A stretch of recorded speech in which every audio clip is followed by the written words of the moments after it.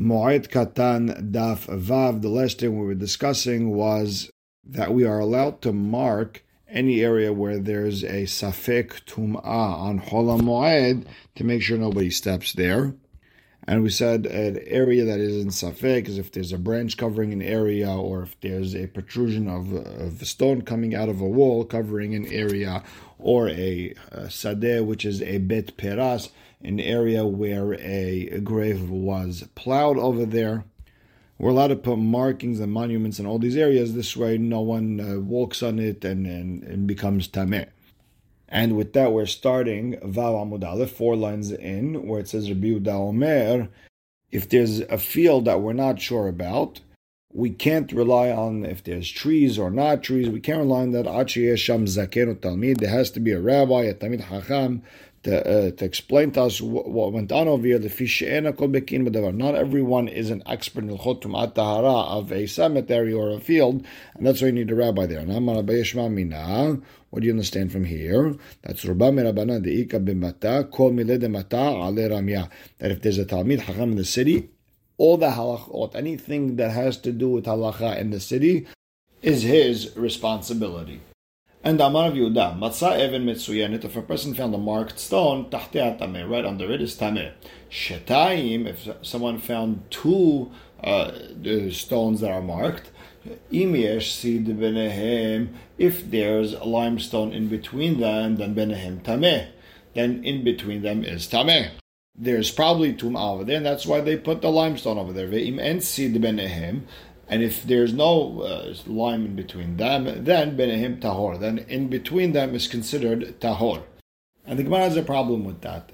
In between is Tahor, the Afagav Deleka Horesh, and even though there's no sign that someone plowed in between them, meaning if the land looks straight, could be under it is Tameh. If it was plowed, then you know it was messed around with, then you know then there's nothing there to worry about. So you're telling me if there's no limestone in between them, it's just Tahor?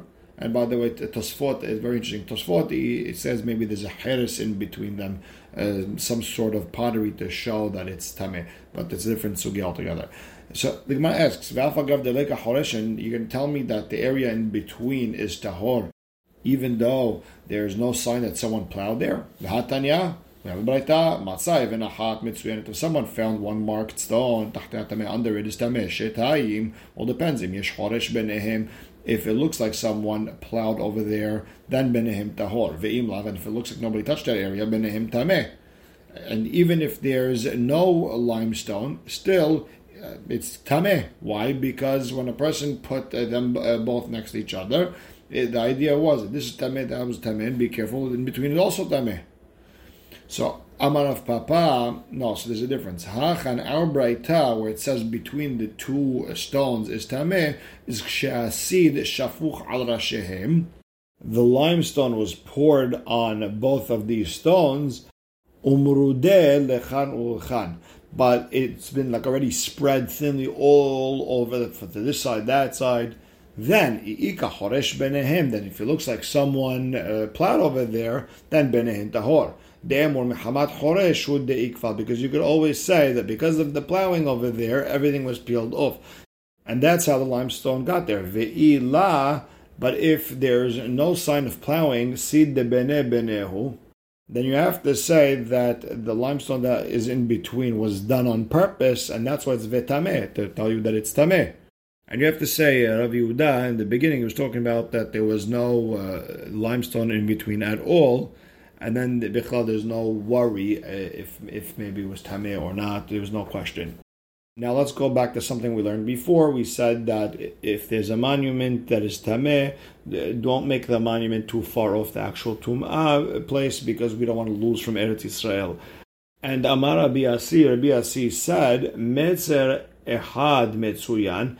If one of the 4 boundaries around the field there's a sign on it that says, or it's been colored or something, there's a sign that it's tameh, or there's limestone, then hu tameh v'chol hasadeh kula tahor. So just that line, just that area is tameh, but the rest of the field is tahor. Shenaim, if 2 of the borders are tameh, or there's a sign that it's tameh, hem tameim v'chol hasadeh kula tahora. Those 2 borders are tameh, everything else is tahor. Same idea with Shelosha. If there's 3 borders, hem temeim v'chol hasadeh kula teora. Those 3 borders are tameh, but the rest of the field is tahor. However, arba'ah, if there's a sign or there's limestone that's showing that all 4 borders are tameh, then hen tehorin, the border is tahor, v'chol hasadeh kula teme'ah, and the rest of the field, everything inside, is tameh. And the reason the borders are tahor, they should be tameh also. No, the reason they're tahor is the Amar Mor, en marhikin Zion mikom tumah shelo lefsidet Eretz Israel.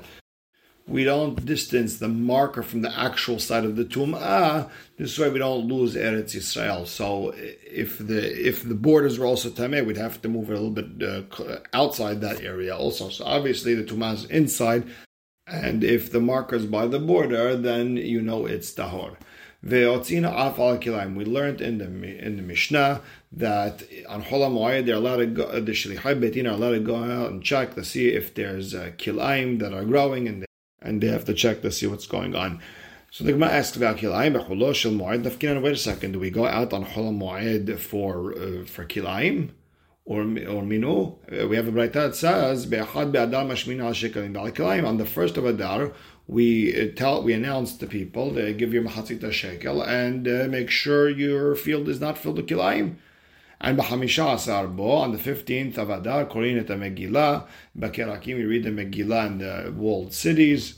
Ve'yotzin lekavetz et derachim, and the messengers go out to take out the thorns from the roads, otaken et halvot, and to repair the streets, ve'lamod mikvaot, and to measure the mikvaot, ve'osin kol tzorchei rabim, and to do whatever the people need, tzayinin et hakevarot, and we mark the graves, ve'otzin ala kilayim, and we go on, we actually go out to the fields to look for a kilayim. So you see, this is already a month before. This is on the 15th of Adar, not on Pesach, not Chol HaMoed. So the Gemara explains, Rabbi Elazar v'Rabbi Yosef bar Hanina, Had Amar kan bevachir, kan b'afil. One of those two said, well, depends. When we go out on the 15th, that's going on the bakir, the early crop, and when we said we go on Chol HaMoed Pesach, that's on the crop that came out late.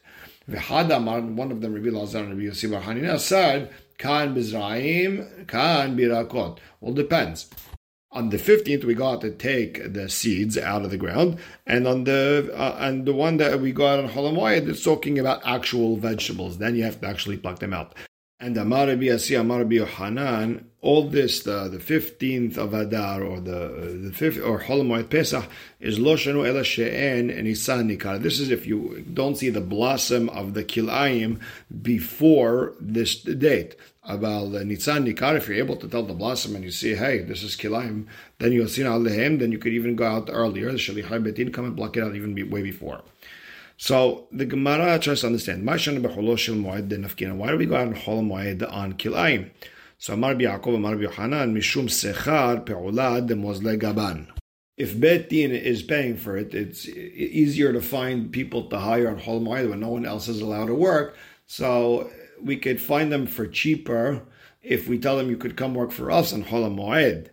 And Amar Zavid v'Itamar Meshashiyah, Shma Minak Yabinan Lehu Sachar Mitrumat Alishka Yabinan Lehu. What do we see from here? That when we give these Shlichai Beit Din, they're going to go pluck the kilayim, we pay them from the terumah of the lishka. And that's why, since we're giving them kodesh money, we're going to try to be as cheap as possible on them. Because if it's coming out of the owner's pocket, meaning we're going to send them to Shlichai Beit Din, and if they have to pluck your stuff, you're going to have to pay for it. The that we give him for the owner, then what do we care for Chol HaMoed, not Chol HaMoed?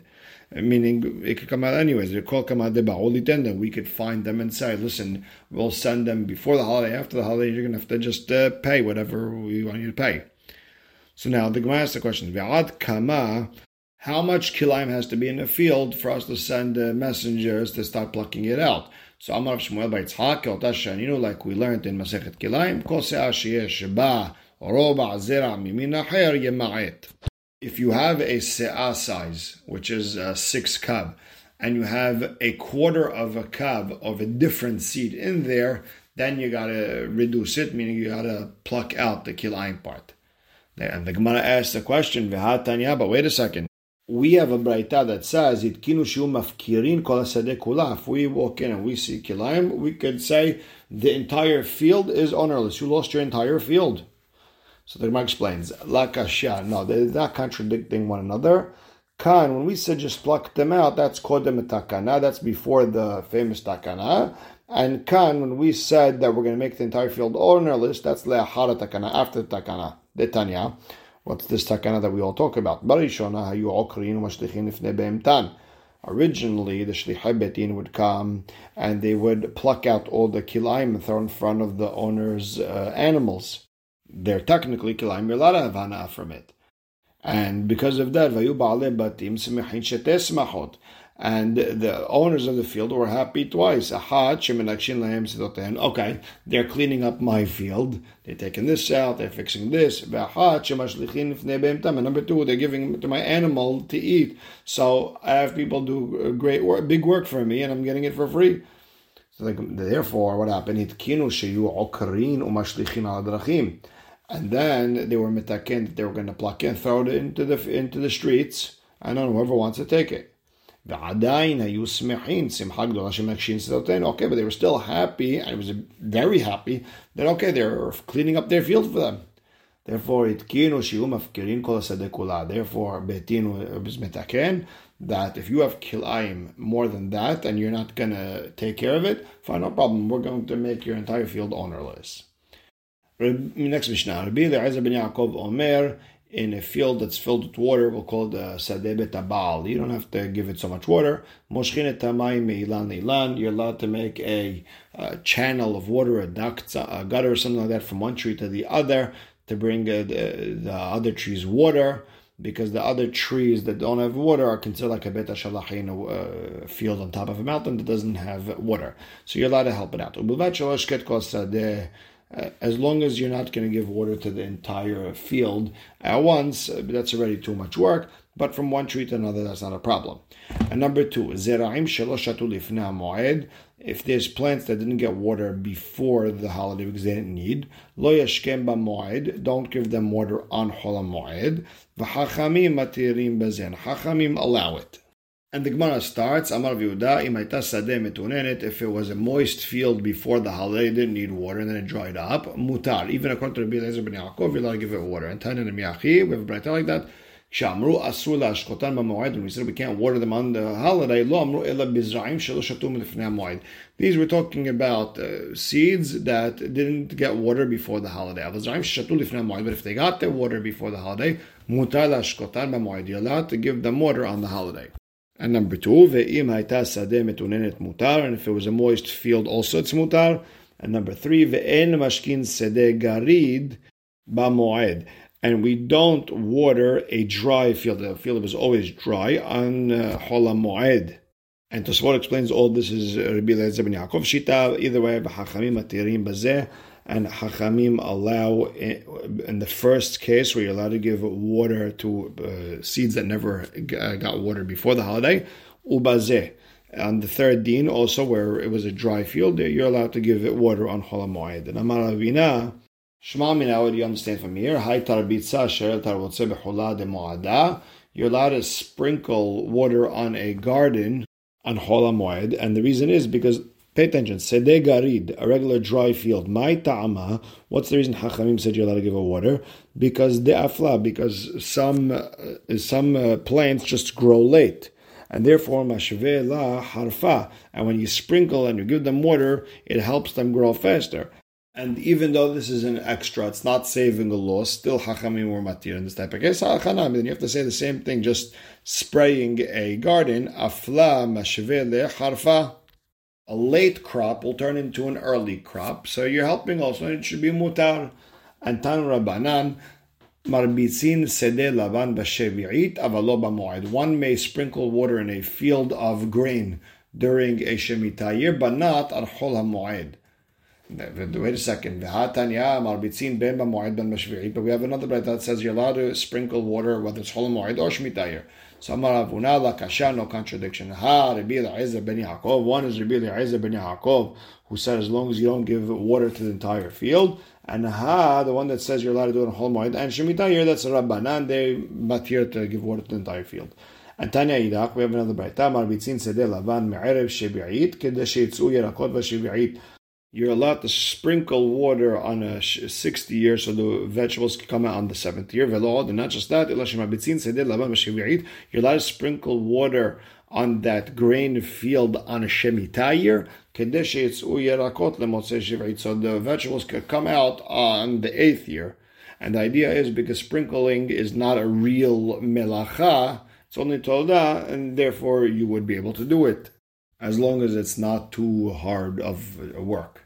Now, next Mishnah, Sadinat Yishut, we're allowed to trap a mole that dug its way into the field. You're allowed to trap it, V'tachbarim edamais, Mesedeh ilan, Mesedeh lavan, from a orchard or from a grain field, Kedarko, b'moed, b'shevi'it, the usual way. You don't have to do any shinui on Chol HaMoed and a Shemitah year. V'hachamim omrim, well, it depends. Mesedeh ilan, from an orchard, Kedarko, you're allowed to trap them a regular way, because over there's a real big loss. However, Misedeh Laban shelo kedarko. When it comes to a grain field, you have to do it al yedeh shinui. You have to do some sort of change because the loss is not as big. Umkarin et hapirtza b'moed, and they're allowed to seal any breach in a wall of a garden chol moed. You can do whatever you want. You can build regular. There's no issue of building on a Shemitah year. So the Gemara starts, my ishut. What is this ishut business? So Amar Yehuda, Birya she'en la'inayim. It's some sort of creature with no eyes. It's a rodent that digs holes in the ground and causes damage to roots and vegetables. And Amar Abba bar Ishmael, v'itemar Yemar b'shel me'ekera, from which pasuk? Kemo shabbelul temes ya'aloch nefel eshet bal chazu shamish. The pasuk is talking about a snail that melts and disappears like a young mole, which is the eshet, ishut, that doesn't see the sun. So you see that it's blind. Tan Rabbanan, sadinat ishut v'achbarim misedeh lavan misedeh ilan kedarko.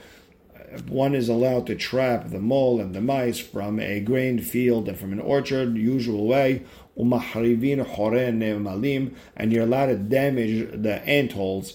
Ketzad machrivin. So how do you destroy it? Rabban Shimon ben Gamliel omer, mebi afar mechor zeh v'noten letoch achor zeh. You take dirt from one hole, you put it in the other one, vehen honkin zeh zeh, and they start strangling each other.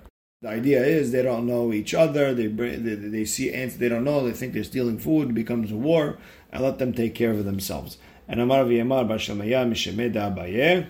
That's only if they're on two sides of a river. So you have to bring dirt from one side of the river, put it in the hole in the other river.